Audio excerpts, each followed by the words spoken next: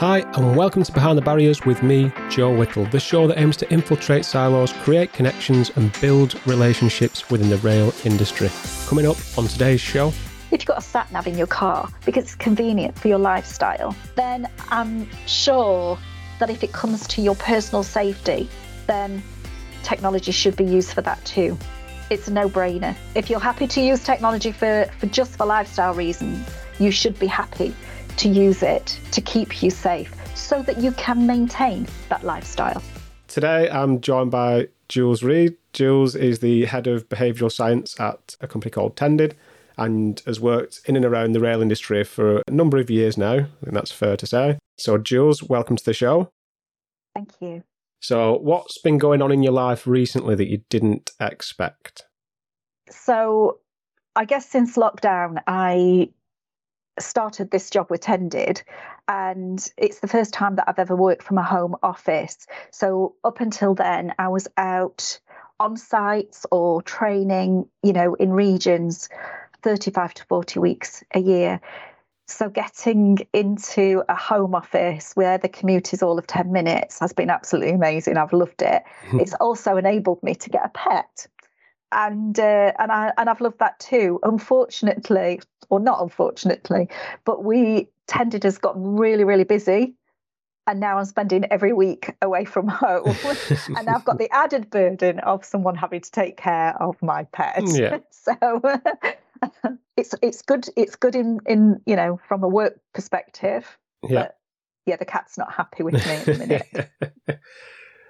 Obviously, if you started remote working, how does it feel now going back into the office type environment? Is it different? Is it strange? Because I know for myself, I joined my team during the pandemic.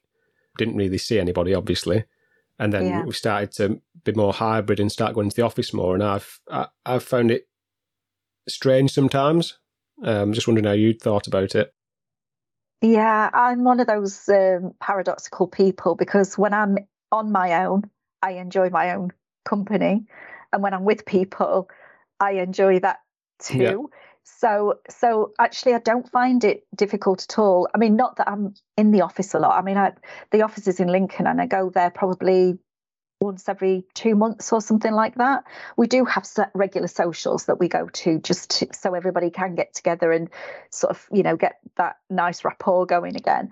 But for me, I'm mostly out with clients, and that means, generally speaking, that I'm working with people probably maybe 3 or 4 weeks at a time, and then I'll move on, and then I'll come back a little bit, and so that it's all overlapping. Yeah, it's a bit manic, to be fair, at the minute, but I quite like that too. Yeah, it's because people fascinate me. Mm-hmm. I think that's the thing. People absolutely fascinate me. Somebody said to me the other day about being judged, and I said to them, my job's not to judge people. My job's to understand them, probably in a way that they don't understand themselves, and then sort of offer it back to them in a way they do understand. Yeah. One guy was telling me how angry he was getting just lately, and he was in this new team, and people were starting not to like him. And I'd spoken to him a few times, and I said, but you, generally speaking, I don't see you as an angry person. Would you say you were angry outside of work? And he said, no. And I said to him, look around you. Who's angry at work? And he said, the supervisor. And I said, and it's contagious. Yep. You're probably doing it because he's doing it.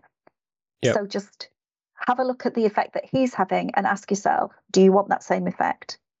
And by this is what I mean about, he knew he was getting really agitated and angry, like lashing out a little bit at things that were going wrong, but it was out of character. Yeah.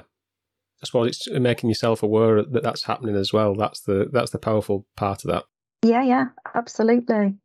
So Jules, what's your story? So where are you from? What have you done? Oh my goodness. Do you know what? I am a massive believer in opportunity. Okay. Massive believer. I think that opportunities present themselves to people all the time. And there are 3 sorts of people. There are those who it's there right in front of their face and they don't see it at all.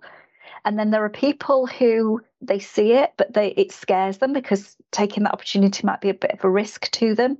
And so they excuse themselves from it. It's not the right time, or it's not the right opportunity, or whatever.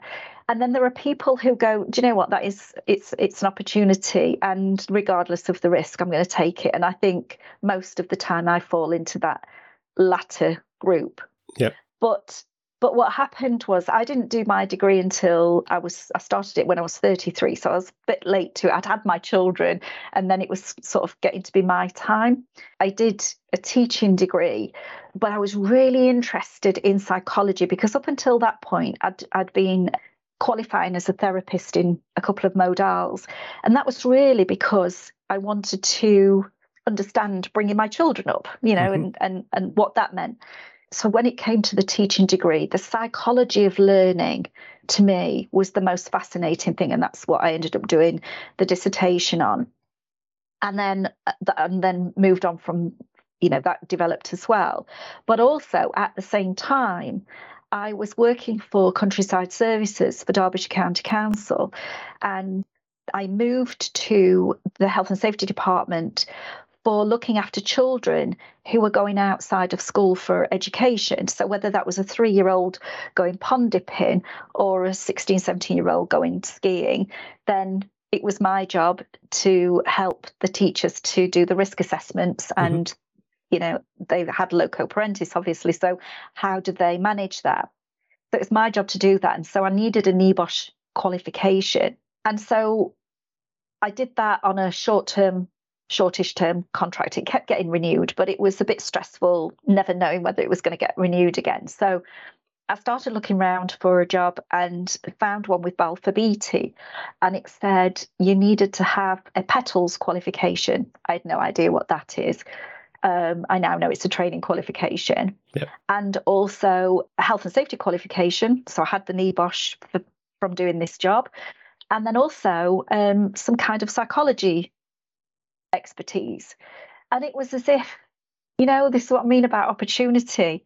How many people have got those 3 things? Yeah. and is needed within a job role, And it's like, wow, it's as if everything's sort of come together, everything that I'm passionate about, and now here's a job.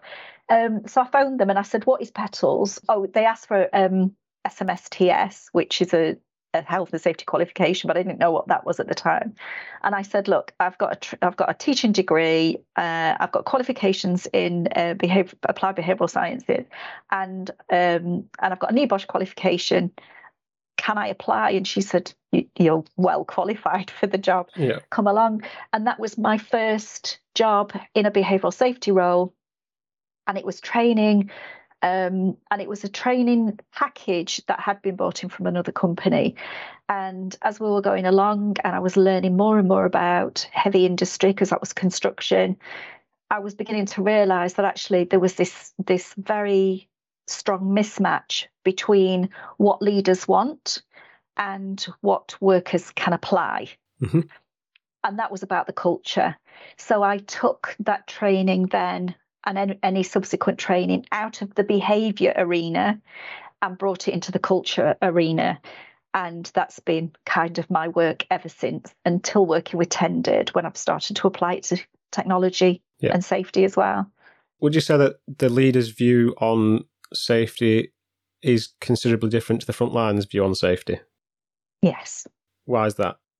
So I think that because you've got 2 very different cultures. If you look at a safety climate survey, for example, what you'll find is that within the sort of organisational triangle, so you've got your leaders at the top, the workforce at the bottom, and somewhere just slightly lower than midway. If you look at the answers that are given to safety climate surveys, from that line in the middle, going upwards gets progressively more positive, and going downwards gets progressively more negative. And that's because there's a difference between the intention of managers and leaders and the impact it has on workers. And there is this, this line then that's almost like a concrete block of the way things happen in practice and the way that managers want things to happen. And partly that's to do with the different direction that those 2 sets of people look in. Mm-hmm. So leaders look forward how do we make improvements? What can we do better in future? Whereas if you are being given safety initiatives, then a worker will look backwards and say, how have these initiatives landed before? How have they affected us in the past? And depending on that experience, then depends then on how that lands with them. And so this is the difference between the leadership are looking forward into the future because they have a job to make things better. The workforce are looking backwards and saying, this doesn't land very well for us. It usually means extra work. Mm-hmm. We don't know. Very often these things are given without context. Yep. So it's just a safety initiative. It's the latest popular thing, you know, or it's put in because there isn't a latest popular thing and we're filling a gap. So there's a very much a lack of purpose as to why that particular, safety campaign is being run. And then on top of that, there is very little context sometimes, because what's the outcome? What is it? If I'm given a safety stand down day, and that safety stand down day is all about, let's just say it's for ease, it's slips, trips and falls. Mm-hmm. We talk about perhaps some cases of, injuries. So we'll talk about that. We'll then talk about what the regulations say and what people should be implementing in terms of risk assessing and all that sort of stuff. And then people are told, so go out there and behave better. There is no outcome to that. For the person on the ground, there might be some nice statistics come out the other end if people do behave better for managers. But for the workforce, it's like, what benefit is the action going to be? And so it lacks context as well. And this is why very often these safety campaigns don't land. Now, my way of thinking is that they should have one vision, that leaders right at the top of the triangle for safety, they only have one job, and that's to create a vision. Okay. Now, that's not a mission statement. This is not about nice words. One of the things that they get wrong in that is that they put out this fancy, sentence or two that says this is our intent. A vision has to be visualized, doesn't it? And if you can visualize what I always say, try and visualize what you want people to be thinking, feeling, and doing in the next generation or the generation beyond that. What are they going to do that makes them look back at this generation and laugh and say, can't believe that they did it that way, because now we do it this way and it's so much better? Then you can create a vision, almost like a story, because when people start to listen to stories and they have that mind's eye view, that's how the brain latches onto, that's what I've got to work towards. Then every safety campaign, it should be obvious that it's bringing you a step closer to that vision. That, therefore, it has purpose, it has an outcome, and you can see that you're adding value to the progress, because stop-start campaigning is just wearing. Yeah, you get change fatigue and all sorts that come with that. Yeah. So do you think that between leaders and the front line, obviously the leaders will make the vision statement, do you think that they always consider the front line's views and thoughts, or do you think they just take their own views and opinions and assume what the front line are thinking? I'm going to be controversial and say I'm not sure it matters. Okay. Because the leaders are there to lead, and it's their job to do that. And so provided that there is a reason for that vision being in place, which should be good safety, no fatalities, no major injuries. So provided the vision is there and you can visualize it in your mind's eye, I think the next level down from them need to write all their strategies, their procedures, their processes, in order that it brings that into an auditable and an assurance process. And then the next level down from that, which are likely to be your project managers or your frontline leaders, they have to then go from that paperwork and that vision and say, how do we make that live within a working environment. Mm-hmm. And for them, role modeling is one of the biggest things they can do. So I very often hear that level of management saying they feel sandwiched between workers belly aching about change and managers saying we need to change. Yeah. Okay. And so what I say to them is, don't feel the pressure of interpreting from the top and then from the bottom. The only thing you need to do is understand that you are a role model. Everything you do, everything you say is being watched by the workforce and by your managers above. And if you are being, living what that vision is, then you are doing your job in terms of safety. And what happens is then the workforce have two things that they can grasp onto then. The first is they can see that golden thread right from the top, from the vision, coming right down to them. It's unbreakable, it's unshakable, it's obvious what people want from safety. So that's the first thing they get. The second is they get a good role model, and people tend to do what their managers want of them. So if they've got a manager who just wants the job done at any cost, then guess what? That's what they're likely to do. And that's going to be learned behavior then that they'll take on to other teams. Whereas if you've got a very clear understanding of what the organisation wants and your immediate line managers are modelling that, then believe me, you won't have to tell people to change. You won't need a programme. You won't need a training course or workshops. It'll just happen. It'll evolve that way. It always interests me because I always think when I first started my career as an apprentice, it used to be initiatives would come out and you would get the belly aching and the people being grumpy about this is just another thing and it won't stick. And then as I've progressed through my career, I've been in that position where the messages come down from above. You've got to try and implement it. So you've got to almost be that in between to the two worlds.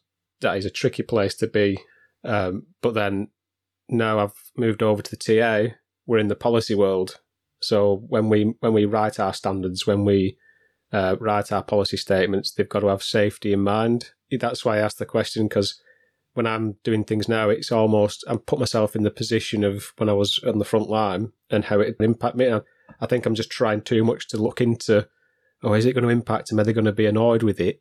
Or how is it going to land? Whereas, as you say, ultimately, if the leadership make a decision, it's only to try and improve things. So it's to try and improve safety. It's trying to improve things that are happening on the front line, and it's getting that context piece right. Because if you don't, then that's where the disparity comes. Absolutely, it's the way it's conveyed, and I think very often it's conveyed in a way of you're having to do this, and you have to change, but nothing else is going to change around you. The conditions, the working practices, the behaviours of leaders are all going to remain the same, but you need to change. And of course, there's going to be resistance to that. One of the things that there's two things actually. So first of all, it's important to say that inconsistency kills culture. Okay. So, and this is why I'm saying that strong thread has to be known throughout the organisation. So I guess the other thing then is that you cannot tell somebody to change.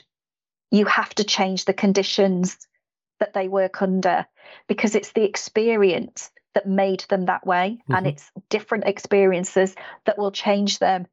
You can't. I always use an analogy of asking somebody who is under a lot of pressure and travels a lot, do you speed?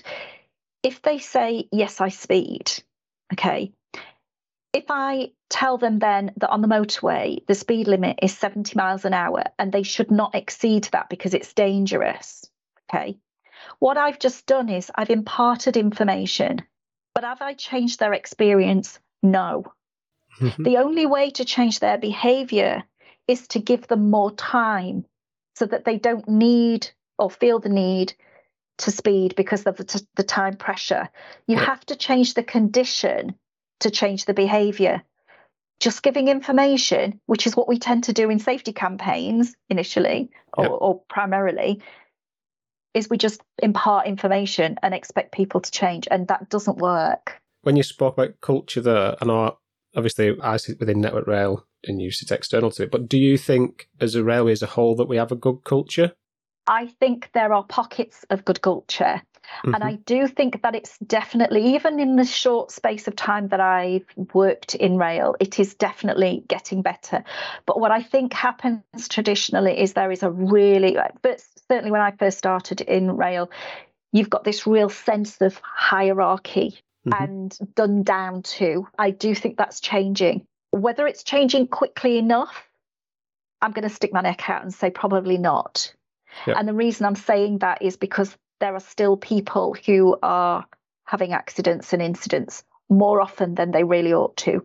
Do you think that the accidents that we're having that lead into a reportable incident, do you think that there's many underlying smaller things that are happening that aren't going reported? And is that due to a culture where people are worried about reporting it? Yeah, I think so. It's like I said, inconsistency kills culture. So, for example, I went onto a site where there was some, and I won't say where this is, and it's not necessarily Network Rail. I'll just give you this story.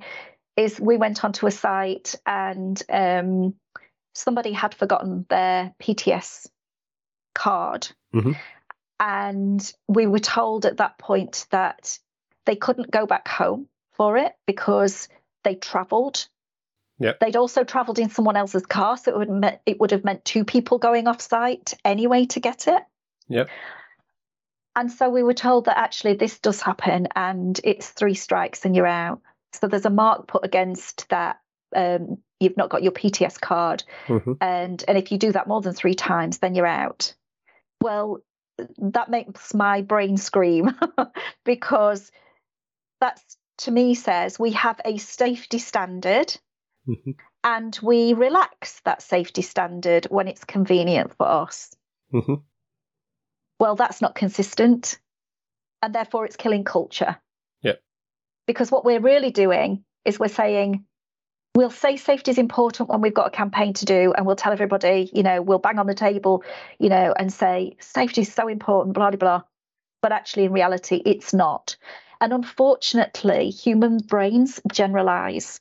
Okay, so that's only got to happen with 2 or 3 different things to do with safety, and then the brain will generalize. Safety is not that important in this organisation. That's it, across the board. And anybody who comes and says, right, we've got this great safety campaign, well, you can ignore them because that's just a load of tick box exercises going on so they can satisfy what the management want to hear. Yeah. So you see how that then creates a them and us situation, because the reality of working is very different then to what management say. Yeah. It's almost like if the culture was done properly, it's what the people do when nobody's watching. Yeah. So if the managers aren't out on site, how are they operating? Because that's, if culture's a success and safety culture's a success, they should be doing it when nobody's watching, not just when somebody comes out on site. Yeah. And for me, that's very much around, look, I'm a scuba diver, an advanced scuba diver. And whenever I'm out with a group of divers, we all take care of each other. We go out, and although you've done your own safety checks and you have a buddy, so you double check with them. But nevertheless, if you're in a group, you are looking out for everybody in that group so that everybody's safe. And to me, when I talk to leaders about what's your vision, I think one of the strongest indicators of a good culture is when people do their own checks, they buddy with somebody to double check, but actually they're always looking out for everybody in their team as a genuine care for those people and their safety. That to me is a good indication that you've got your safety culture absolutely right. Because what it means is that, because look, a manager saying don't do this or don't do that has far less impact on your peers. If your peers or your immediate supervisor said, it's okay, we let that slide, then you're more likely to follow that than you are what senior managers are saying. Yep. So for me, when you've got peers who say, put your hard hat on properly, it's not, it's not right, or zip your vest up, or, when you've got peers saying that to each other, that to me indicates that you have a really good safety culture. Yeah. Within Network Rail, we had a campaign, a Hold the Handrail campaign, and I think a lot of people saw it as, the safety point of when you're walking downstairs, make sure you're holding on to something, because statistically, you're more likely to have a fall if you're not holding on to a handrail. But it was one of our senior leaders that actually made the point, which resonated with me, was, yeah, it was for that, but also it created that culture of being able to challenge each other, which I'd not looked at it from that point of view. If somebody's walking down the stairs not holding the handrail, you could say, you should be holding the handrail. It almost came across jokingly at points, but it was getting there. And I know I've been told a couple of times you need to hold the handrail, and if it's a senior member of staff, you'll do it, and if it's one of your peers or lower, it might be a bit more jokey, but it's how to translate that sort of message and that culture into something more solid in a way. So it's not just a laugh and a joke with your peers. Yeah. It's genuinely, I'm challenging you, but it's nothing. There's no malice in it. I think I mentioned this before, and I think it's massively important to reiterate, is that word care. Okay. Mm-hmm. You might not, if I go back to the scuba diving analogy, I might not, generally speaking, get on with somebody in the group. They might not be my people. However, in the circumstance of being underwater in a dangerous environment, that goes out of the window. I care about that human being. Yeah. And I think that's really the crux of this. When you're telling somebody you can challenge, if somebody doesn't hold a handrail, well, that's information. Mm-hmm. If the experience comes back that you're ridiculed, oh God, are you doing that management thing? Yeah. Or if you're challenged in a negative way, who the bloody hell do you think you are?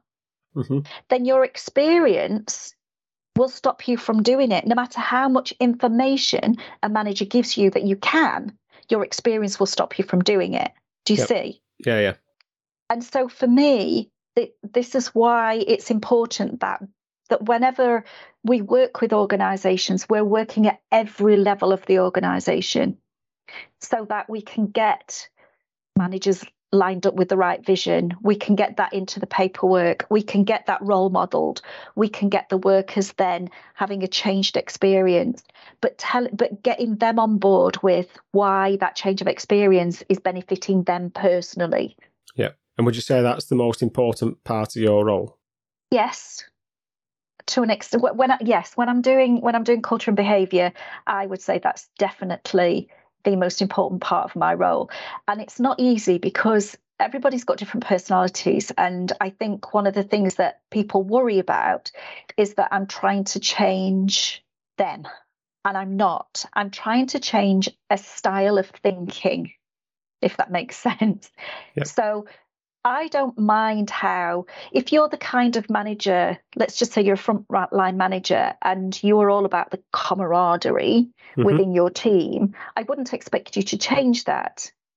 What I would expect you to do is have a very clear role modelling strategy. Yep. So I'll have a laugh and a joke with you, but when it comes to this, I'm on it. I'm deadly serious. And that's the same throughout. If you are a much more sort of standoffish type of person, you're not, very people-y, but you're still managing people, then I'm not asking you to suddenly become the life and soul.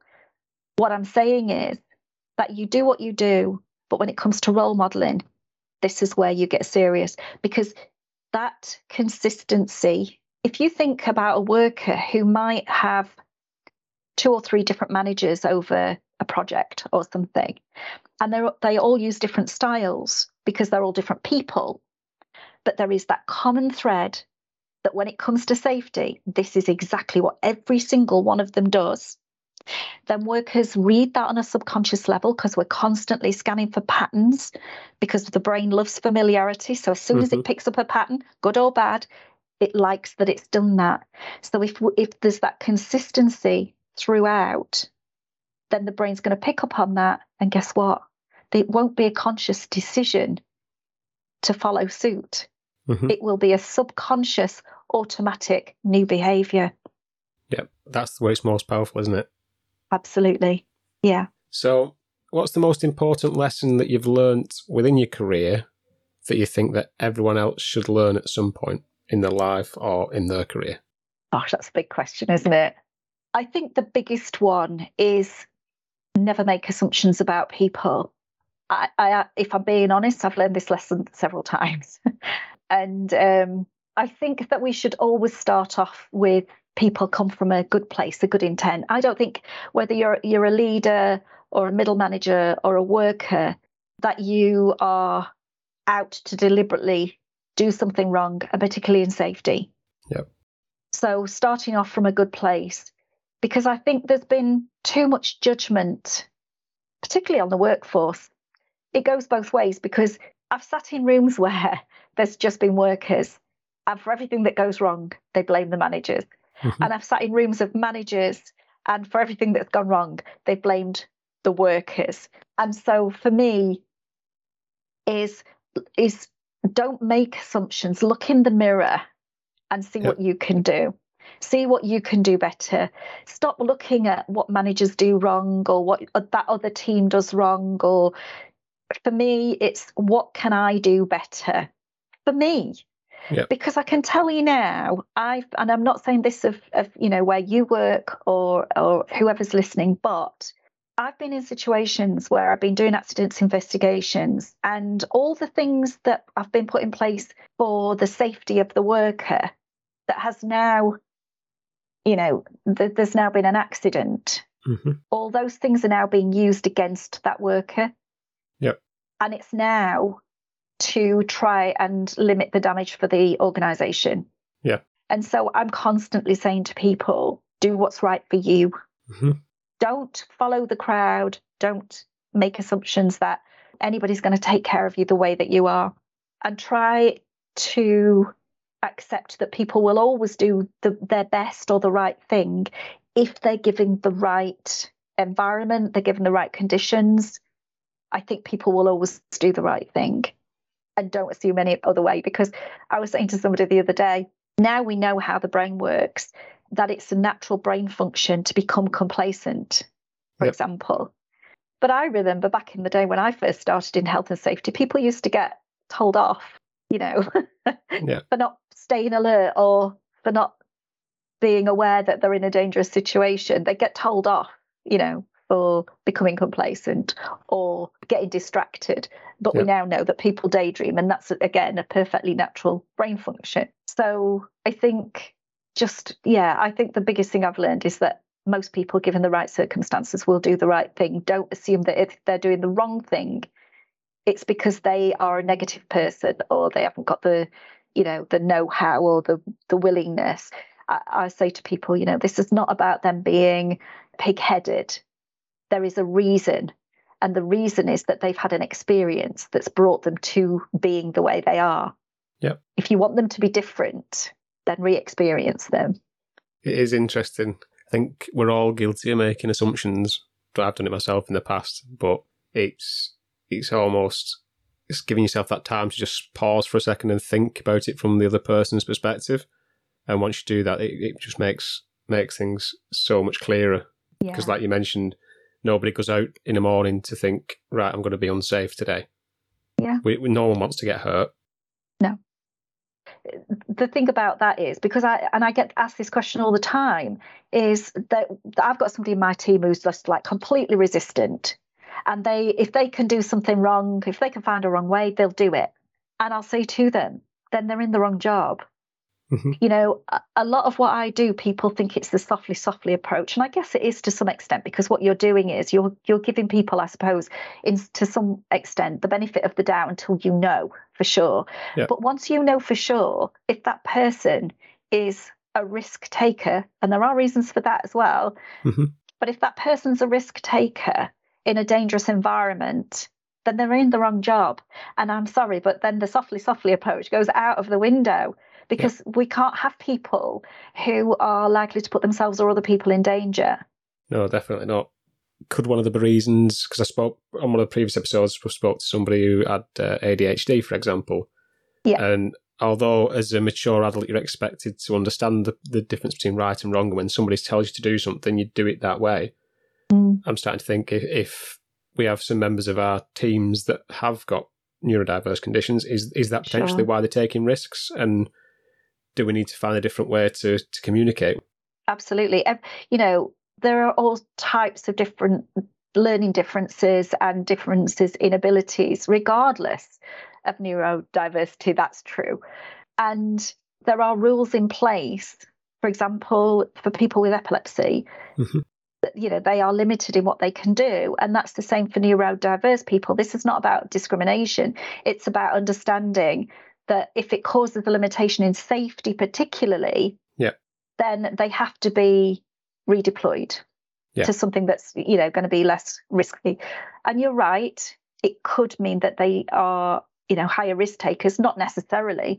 I mean, one of the reasons that people can be high risk takers is it's part of their DNA. If you think about us or any species, it isn't the human body, the physicality of a person that is surviving. It's actually our DNA. Survival of the fittest is what's brought us to where we are, because that's transferred through DNA. And there will have been in tribes, back in primitive times, there would have to be that person who would go out and try that berry that's never been tried before. It could be poisonous, and if they die, then they've taken themselves out of the DNA chain. But actually, if they succeed, they become revered in the tribe. They get the best pick of the mating, and so therefore the DNA goes on. The same with finding new places to dwell. Somebody's got to go out and risk life and limb to find somewhere better to live. Yeah. So, and then they, again, if they were successful, they'd be revered. All that gets put into the DNA so that down the line, people who are risk takers today, actually within their DNA, it's something to be proud of, Yeah. What's your favourite part of the job that you do? So my favourite part of the job that I do and have done for quite a long time is getting those aha moments, especially with people who are massively resistant to what I do, which is obviously, I look at cultures and I look at the way people behave trackside, and we get some people who I think deep down they're perhaps worried a little bit that I see through them. There's an element of that as well. They're probably, traditionally quite negative anyway and very resistant to change. I love people like that because once you get them to understand why they do what they do and why they think the way they think, and that you can only do through really good listening and unearthing what's underneath the bluster that comes out. Once you get under the skin and you get them to see things slightly differently and they get that aha moment, they are your best advocates. They're your champions. They're the people that go, you can trust this person, you can trust what she's saying, you can trust what she's doing, you can trust the organisation. And usually, because they're quite loud at resisting, they're also quite loud. They cast a big shadow, even when they're championing. So actually, that's kind of, I suppose, my favourite part of the job is when I can get people like that on board and you suddenly realise that this is going to take off because of them. And actually, so if I see somebody, if I can observe a group and I see one of these unofficial leaders, that person who everybody looks to for unofficial direction, but that's what they're doing, they're the people that I make a beeline for. Yeah. Because truthfully, you turn that power to good use. Yeah. And I'll tell you, it's like watching sort of magic happen, because it changes, even if it's only a microculture for that team, it changes the whole team. You change that one person, the whole team follows suit. So it's good and it's challenging, and I quite like a challenge. And speaking of challenges then, what barriers do you think, or what barriers do you see that we've got in our industry, and how do you think we could overcome them? I think there is a tendency, not across the board, but there is a tendency for people to sort of hang on to the old ways, the ways that things have traditionally been done. And that really does cause a resistance to anything new, innovative.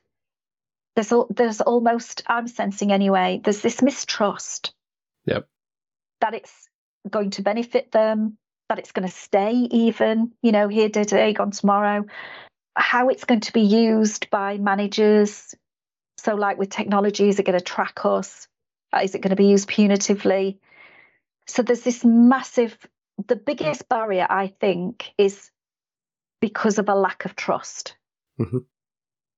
And so breaking that down, and again, it's about re-experiencing people. But the only thing that I will say about that is you can't re-experience somebody once and think that's enough. Yep. Because who knows how much evidence somebody's going to need to build trust. Trust is a massive thing for human beings to give. And so I'll give you an example. If you know somebody who constantly puts you down, they've just got something against you, and that's been your experience from start to finish. And then one day they come along and they offer you a bacon sandwich, right? You aren't going to think, oh, great, they're a lovely person now. You're going to think, what do they want? Why are they being nice? You're going to be really suspicious.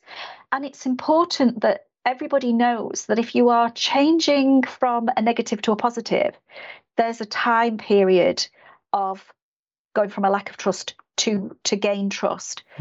And it takes more than once. It takes however long it takes for people to regain that trust. And so for me, the longer you've been in an industry where there's been a lack of trust, the harder it's going to be to change that person's mind.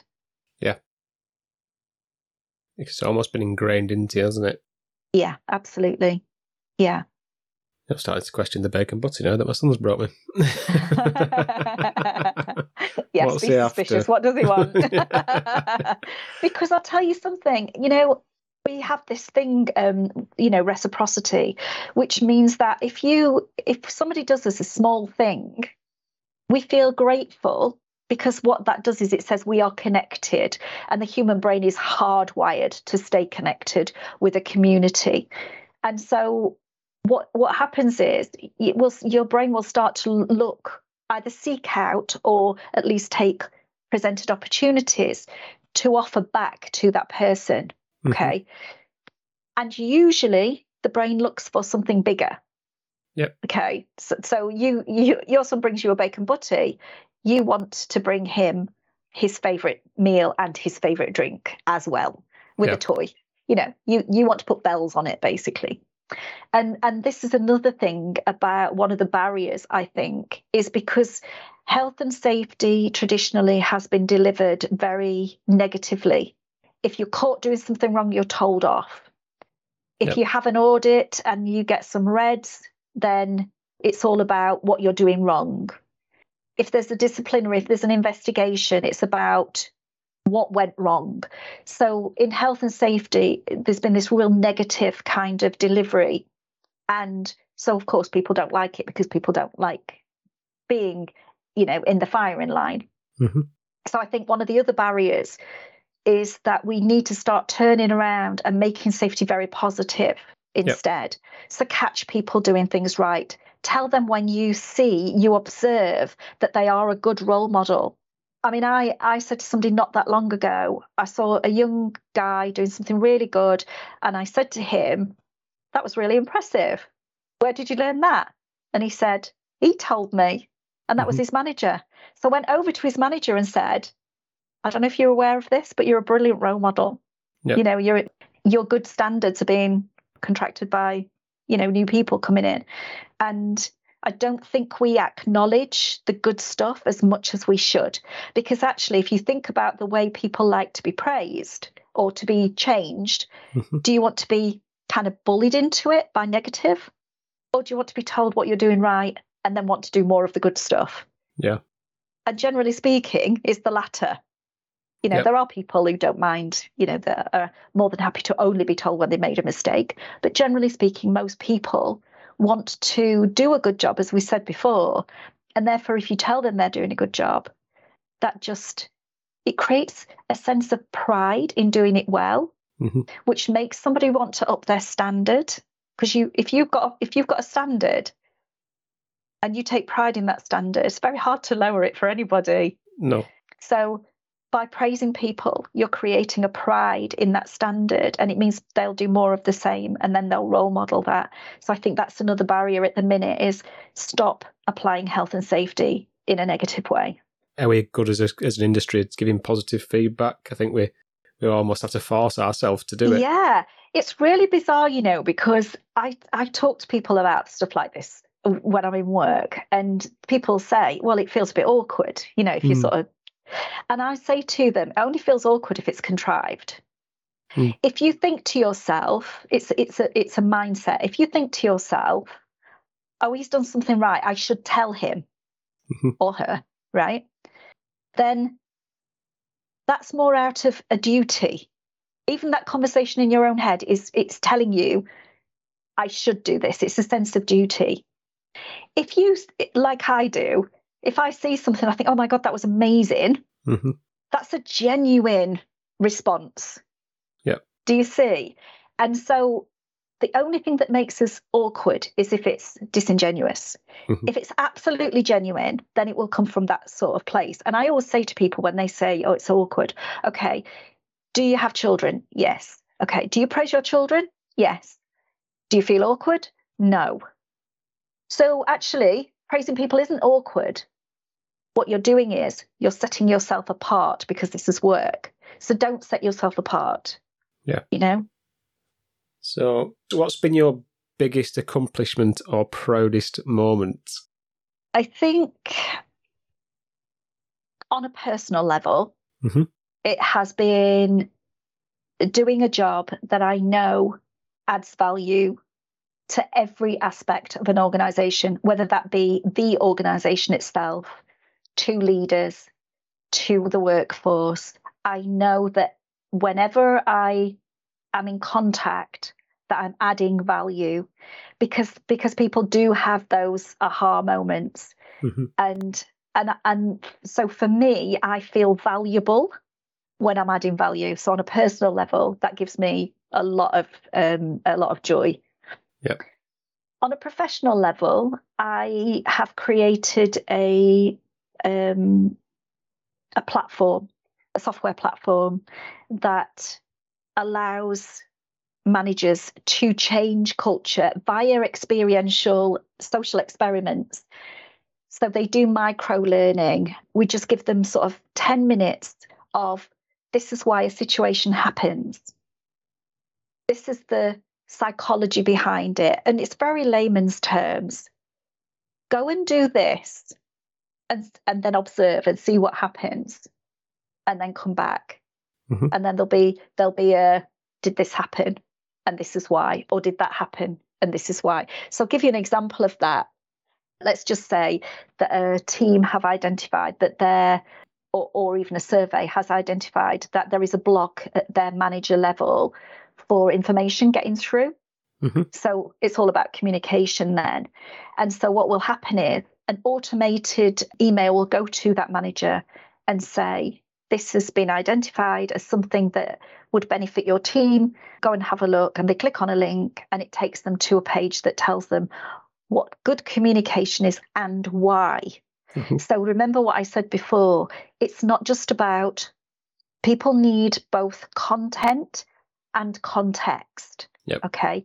So this is why this is important, and this is what you can do about it. So they've got both then, and there's also an outcome. So it gives purpose to the learning.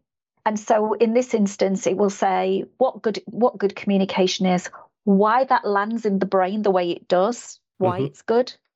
And then it will say, for example, right, go and miscommunicate something, missing out some of the steps you've just learned deliberately.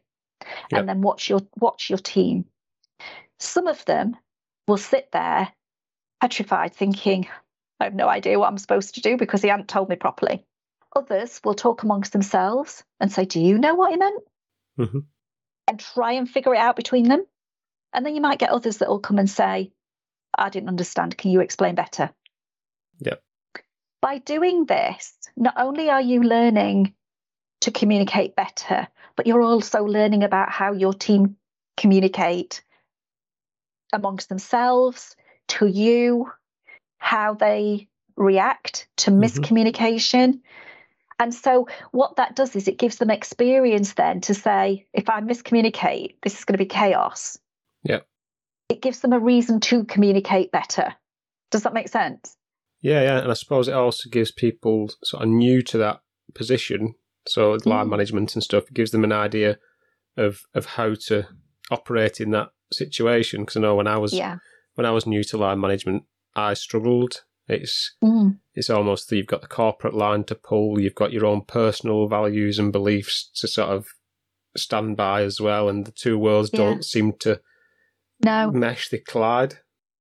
And then the other thing is that what typically, if you have a survey and it says, let's just say 78% of managers aren't communicating as well as they ought to, then what tends to happen is that every manager is sent on a course, which means that there is a percentage who didn't need it, but are going on it for the sake of equitability.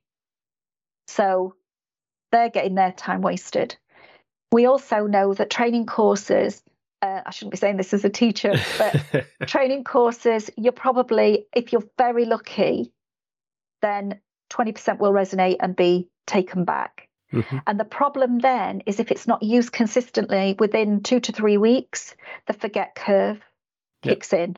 You default back to the way you were before. So then that becomes totally redundant, a totally redundant activity that you went away to learn. The way that this platform does it is that it's what's identified for you specifically as something you need to learn. So that means that every manager can be learning what's relevant to them and their teams. Yeah.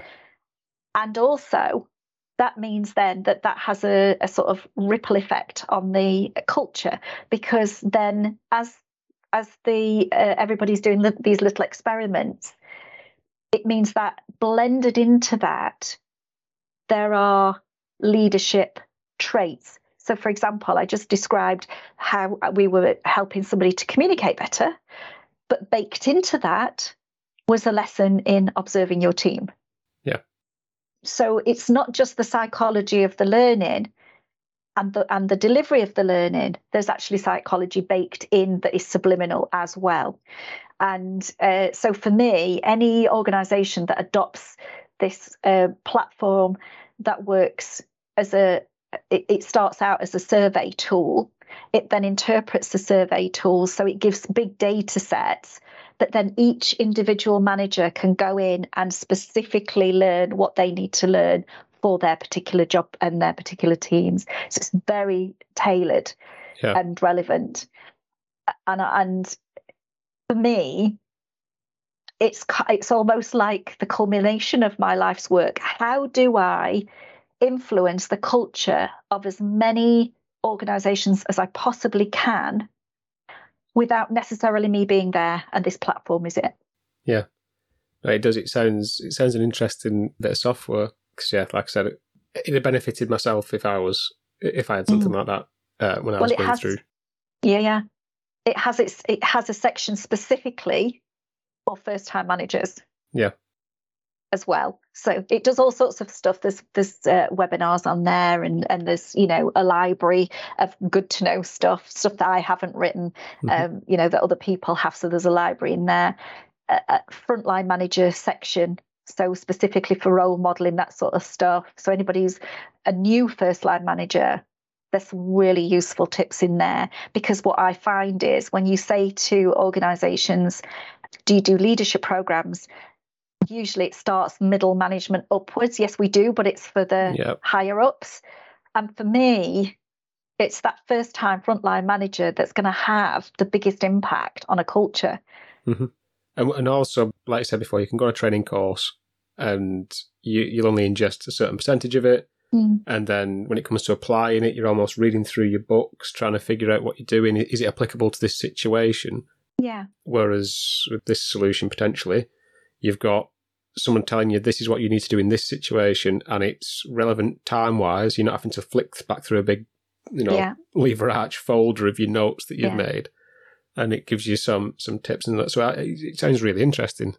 I mean, the good thing is as well, if you think about a training course, if something does resonate with you, the opportunity to use that might not come up straight away anyway.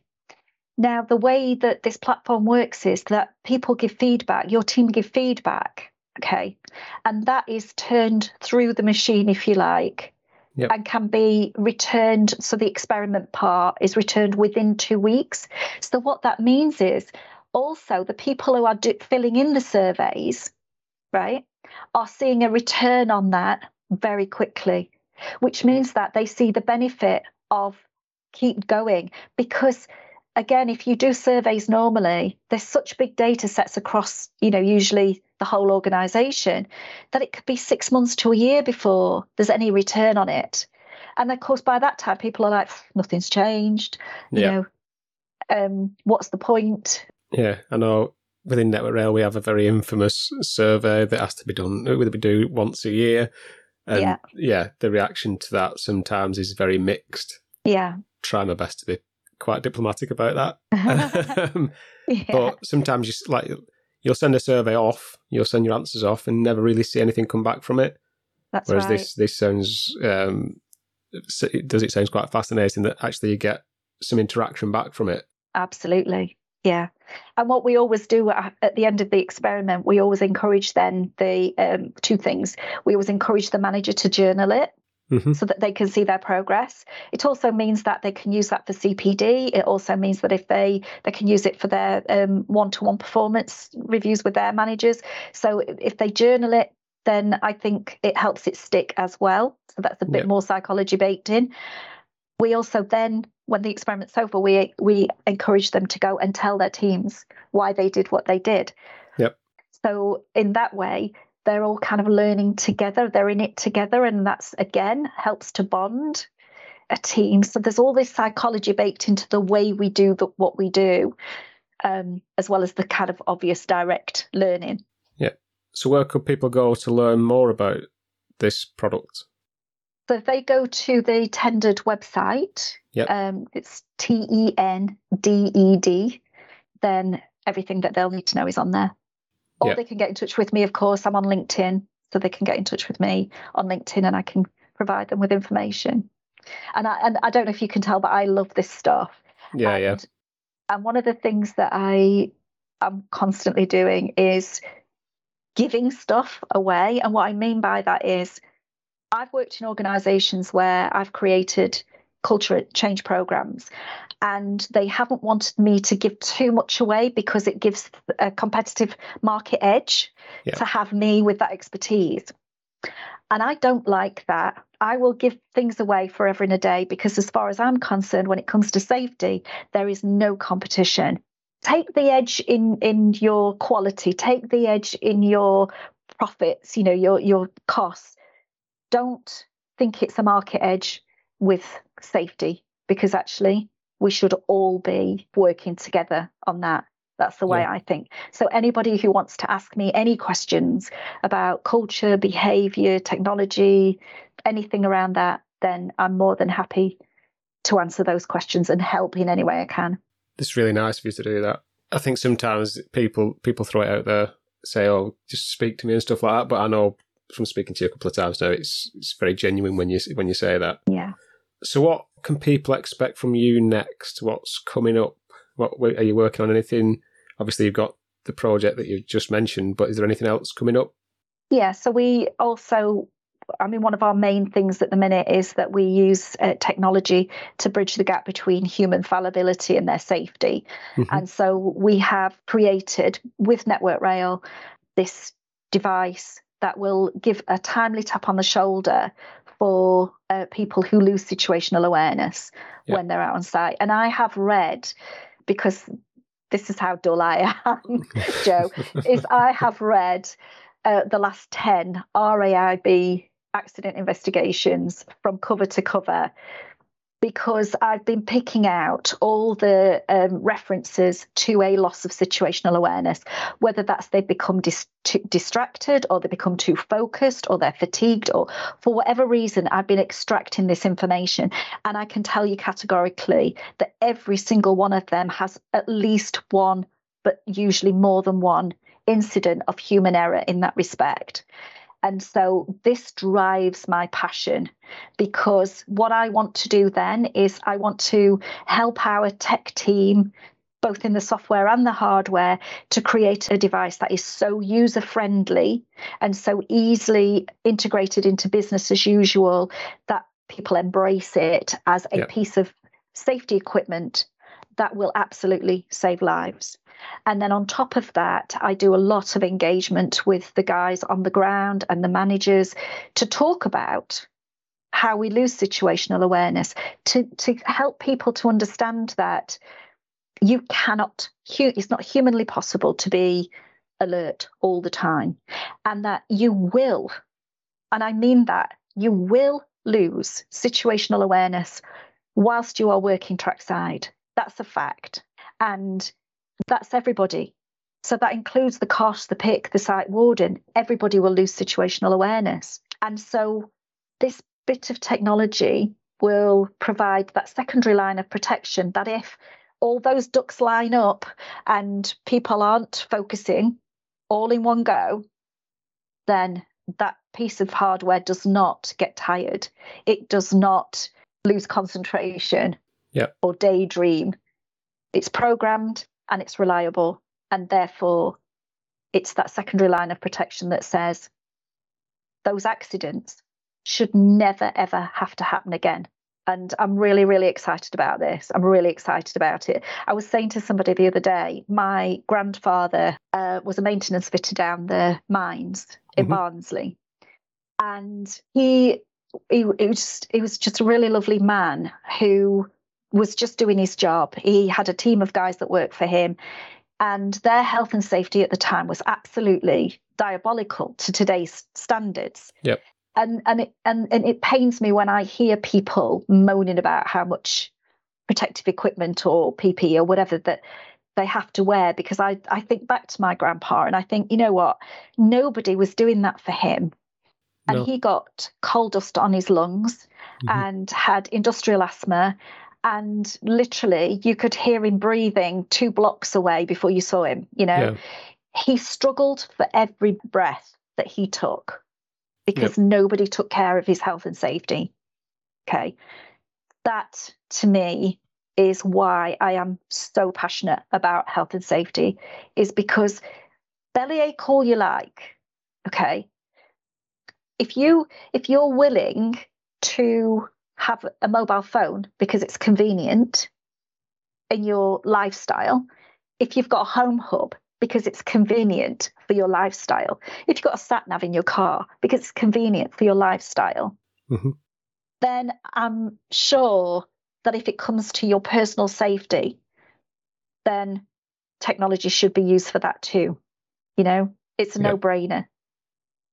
If you're happy to use technology for lifestyle reasons, you should be happy to use it to keep you safe so that you can maintain that lifestyle. Yeah, definitely. I think that'll make a lot of people think of things in different ways.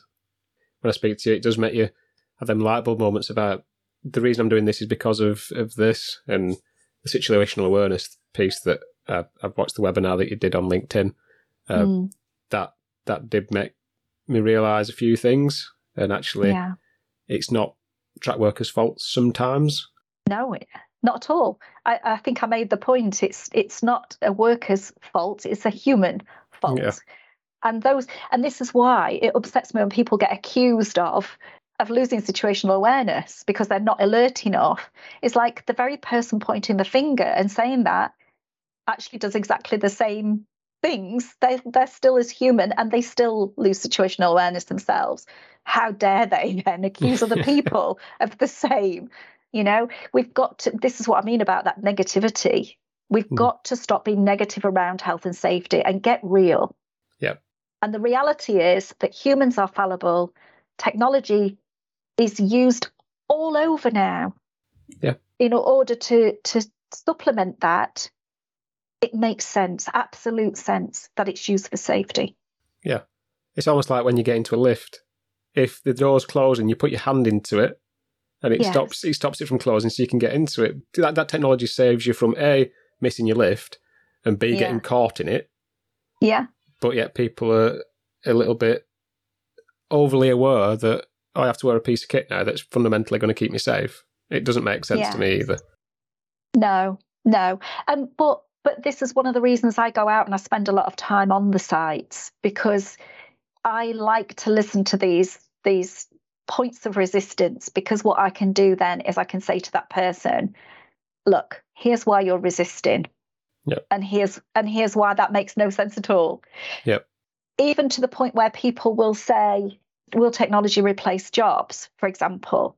Well, actually, it won't replace a job title. It might reduce the number, but it won't take away a job title.